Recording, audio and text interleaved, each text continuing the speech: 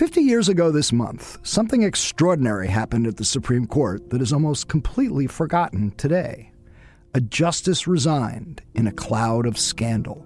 It had never happened before, and it hasn't happened since. Yet the resignation of Abe Fortas, barely a year after President Lyndon Johnson had tried to elevate him to the post of Chief Justice, was no isolated event. It was the culmination of a furious political battle over the future of the court that may have changed history.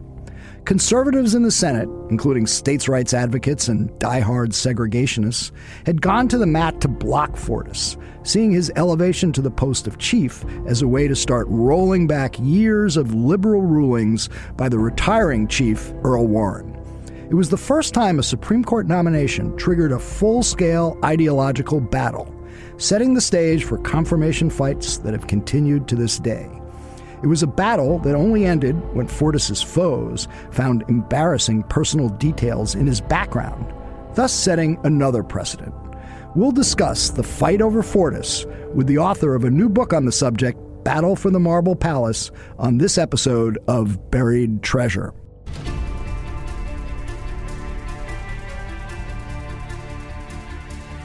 Because people have got to know whether or not their president's a crook. Well, I'm not a crook. I told the American people I did not trade arms for hostages. My heart and my best intentions still tell me that's true, but the facts and the evidence tell me it is not. I did not have sexual relations with that woman. There will be no lies. We will honor the American people with the truth and nothing else.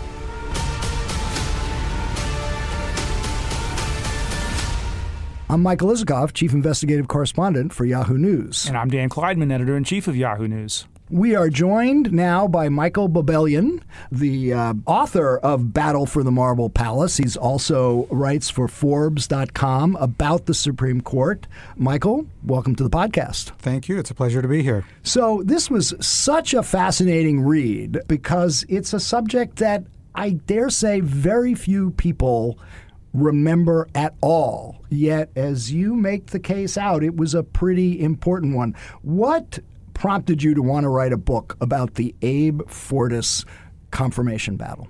Right. Well, I was a lawyer, and I am a lawyer, and I always assumed that it was the Robert Bork nomination in 1987 that kind of created the current confirmation battles that we have to this day.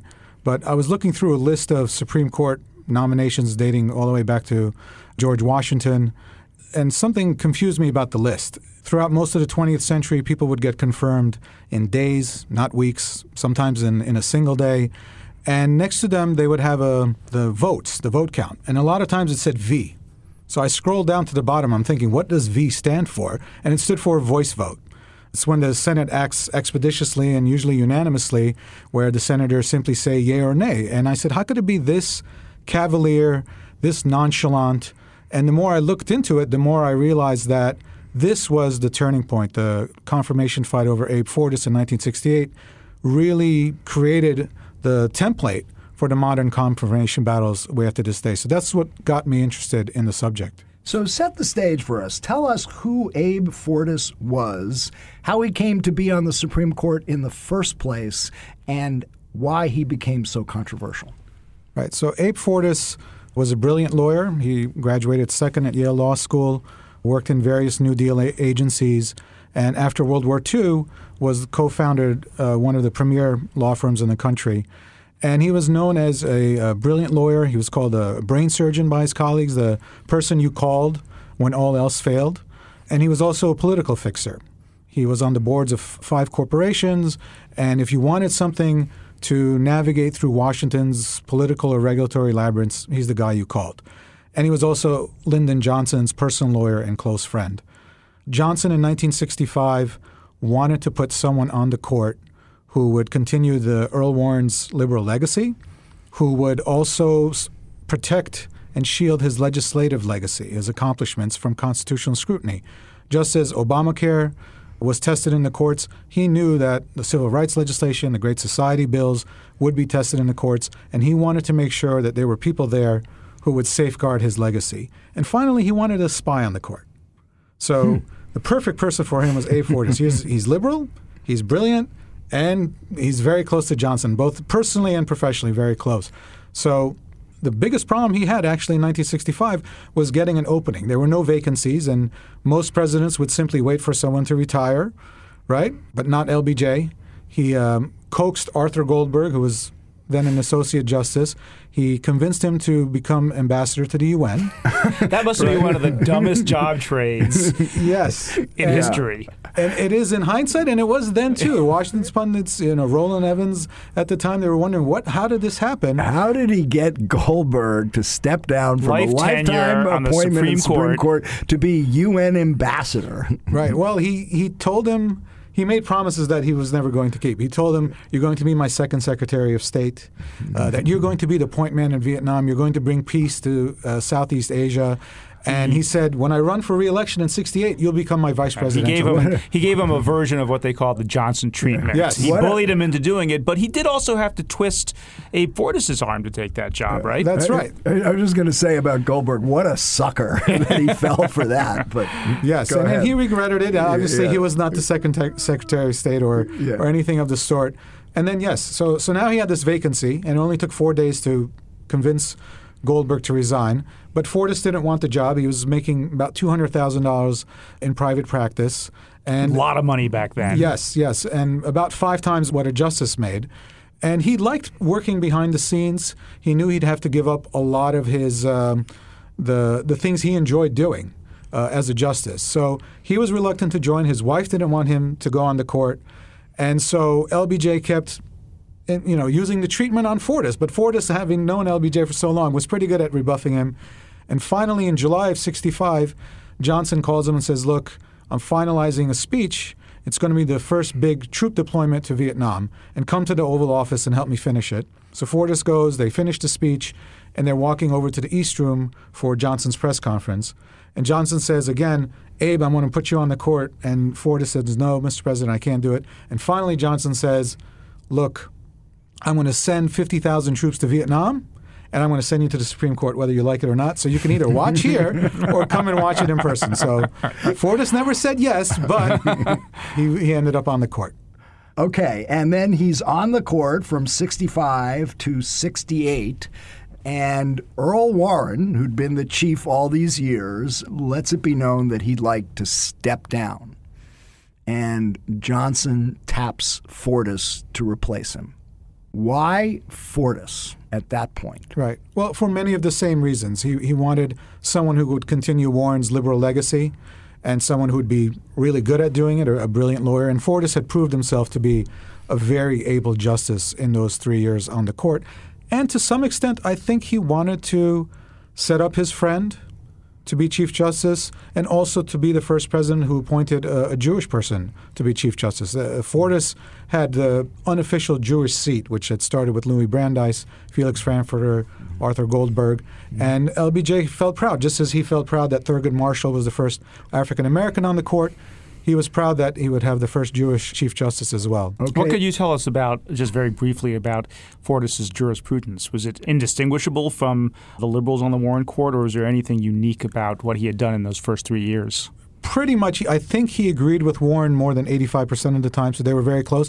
I think he was friendlier. He was known to be more friendly to corporations than the traditional liberals on the court like Earl Warren and William Douglas and so on. But otherwise, in terms of the big issues of the day, civil rights being the biggest of them, criminal procedure cases like Miranda, he was very much in lockstep with the other liberals on the court. Okay, but this nomination runs into a buzzsaw in the Senate. Tell us about who was fighting Fortas and what their motivations were. Right. The primary people opposing the nomination were Southern Democrats and conservative Republicans. And Strom Thurmond, who had started as a Democrat but by then was a Republican, was sort of the point man on this, as well as Robert Griffin. He was a freshman senator from Michigan, not very well known today, but he came up as an early opponent. And their main grievance was the Warren Court had offended so many people who we now call conservatives. You start with Brown v. Board, which of course made Warren the number one villain in the South due to the desegregation order. But in the late 50s, the Warren Court had kind of put an end to the excesses of McCarthyism, and that offended a lot of people. In the 60s, you have the one-person, one-vote rulings that changed practically every legislative district in the country. If you have the criminal procedure rulings like Miranda, you have the court opening up to society to adult materials, what many considered obscene and smut. And they banned prayer in schools, which was actually the most unpopular ruling of the Warren Court during Warren's tenure. So you have a lot of people who are very upset at the court. They've tried to neutralize the Warren Court for a good 15 years, and they just haven't been able to because the court is kind of shielded from legislative action. You can have all the angry speeches in the world you want, and believe me, Strom Thurmond made many of them. Okay, my favorite part of the book is you mentioned pornography and the Thurmond bringing up the smut that the Warren Court had allowed in the pornographic movies, and he plays them for the Senate Judiciary Committee. Tell us about those extraordinary hearings in which Strom Thurmond is playing films of pornography at the Senate Judiciary Committee. Right, and it was extraordinary. And Thurmond did everything he could. He broke all protocol, all norms, and one of the things he did was what turned out to be called the Fordist Film Festival. And he said, why don't we showcase to the American public what the court has been shielding from censors? And so the Judiciary Committee said, no, we're not going to let you do this, but he did it anyway.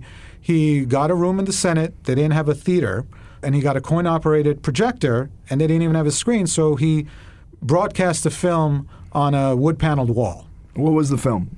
I believe it was called O-7, some obscure movie that used to play in Los Angeles in the penny arcades there.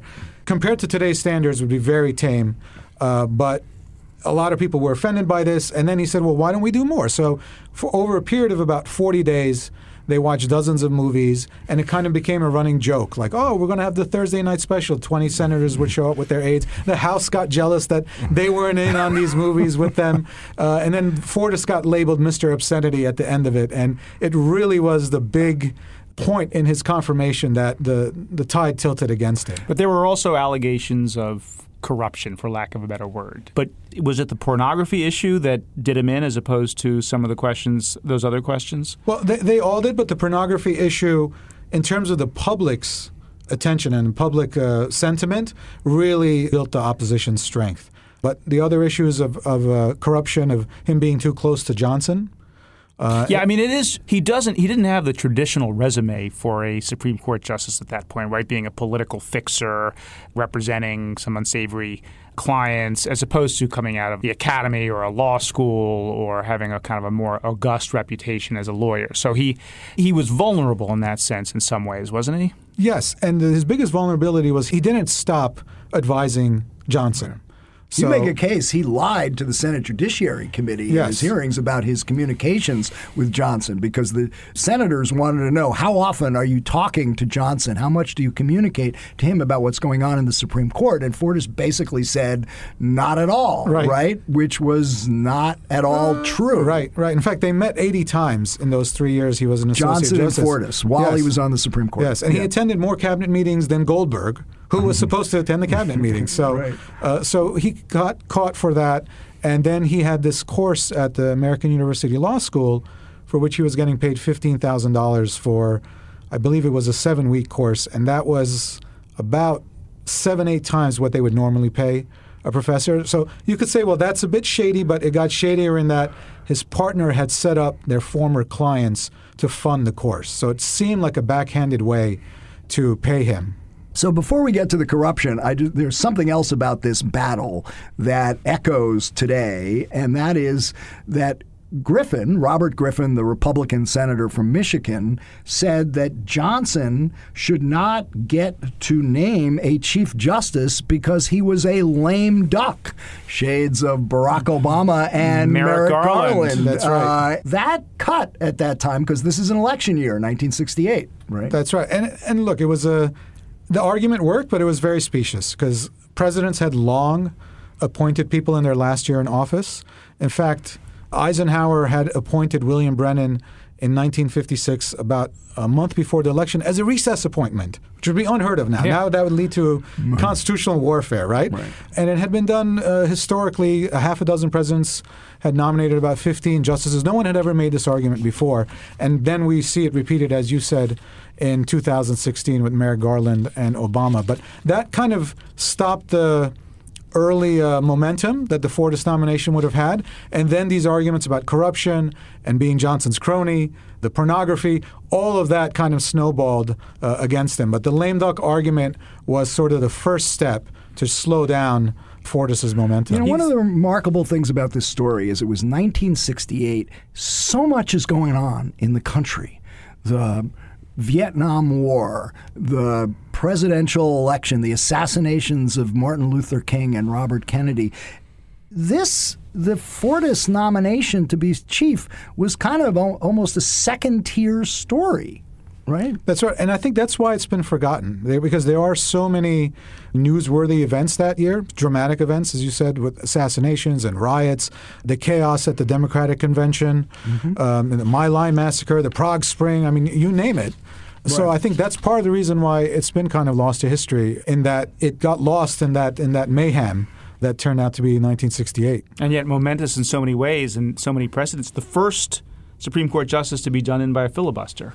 That's right. That was the first time anyone had attempted that, and they succeeded. And again, you see parallels to today. You have the lame duck with Garland. You have Neil Gorsuch, where Senate Democrats in 2017 tried to filibuster him.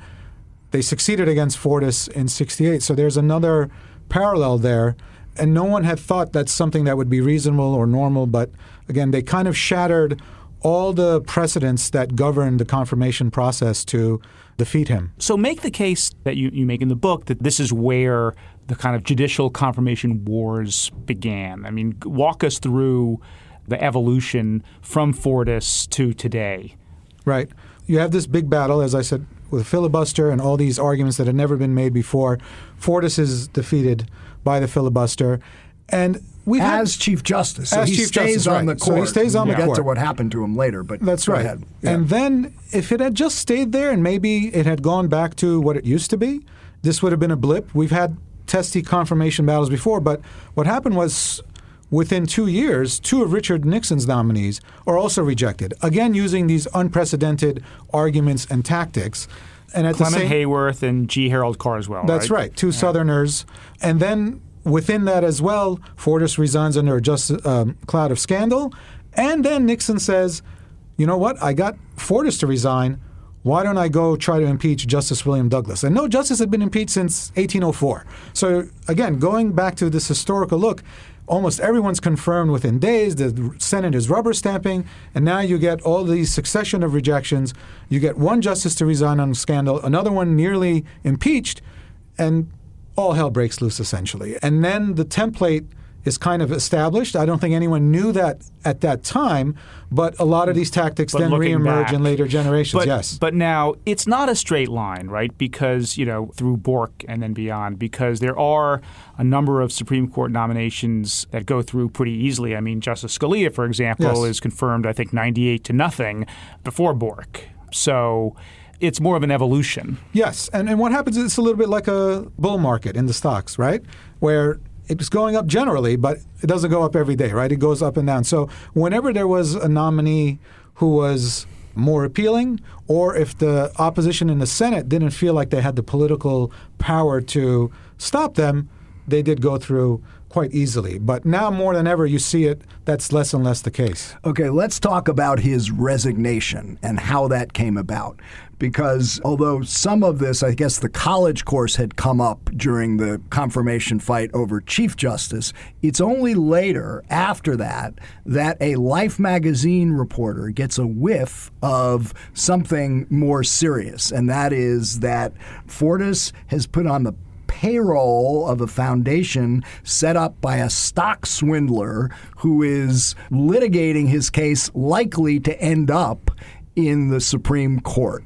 That was pretty serious stuff. Yes. Tell us who the stock swindler was and the arrangement that he set up for Fortas. Right. This white-collar criminal was a man named Louis Wolfson, and he was one of the first corporate raiders in America and one of the first people pursued for white-collar crimes.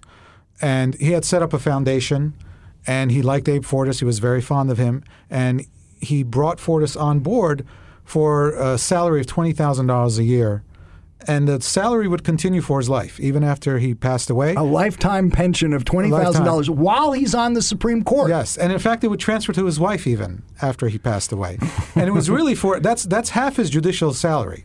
Yeah. Okay, and it was really just for a few hours of work. It wasn't as if he was there, the day-to-day president or something like that.